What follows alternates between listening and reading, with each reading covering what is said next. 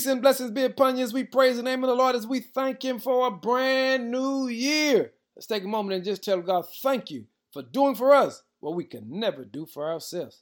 God is amazing. This is the time of year where so many people make what we call resolutions. They do vision boards, set goals, and things that they want to accomplish in the beginning of the year. The truth is, before you make one resolution, set one goal, or put anything on a vision board, James says you got to first make sure you surrender your all unto the Lord. In James 4:7, he says, submit yourselves therefore to God. Resist the devil, and he will flee from you.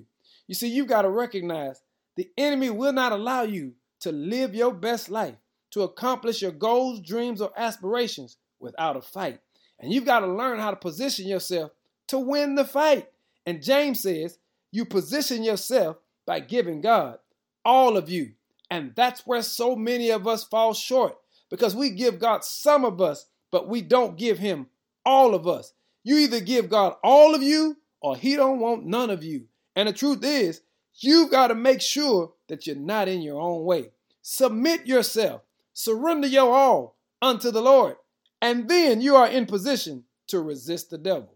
Why? Because God will fight your battles. Hey family, enjoy this blessing. Enjoy this brand new year. And the best way to enjoy it is to begin this year by giving God all of you.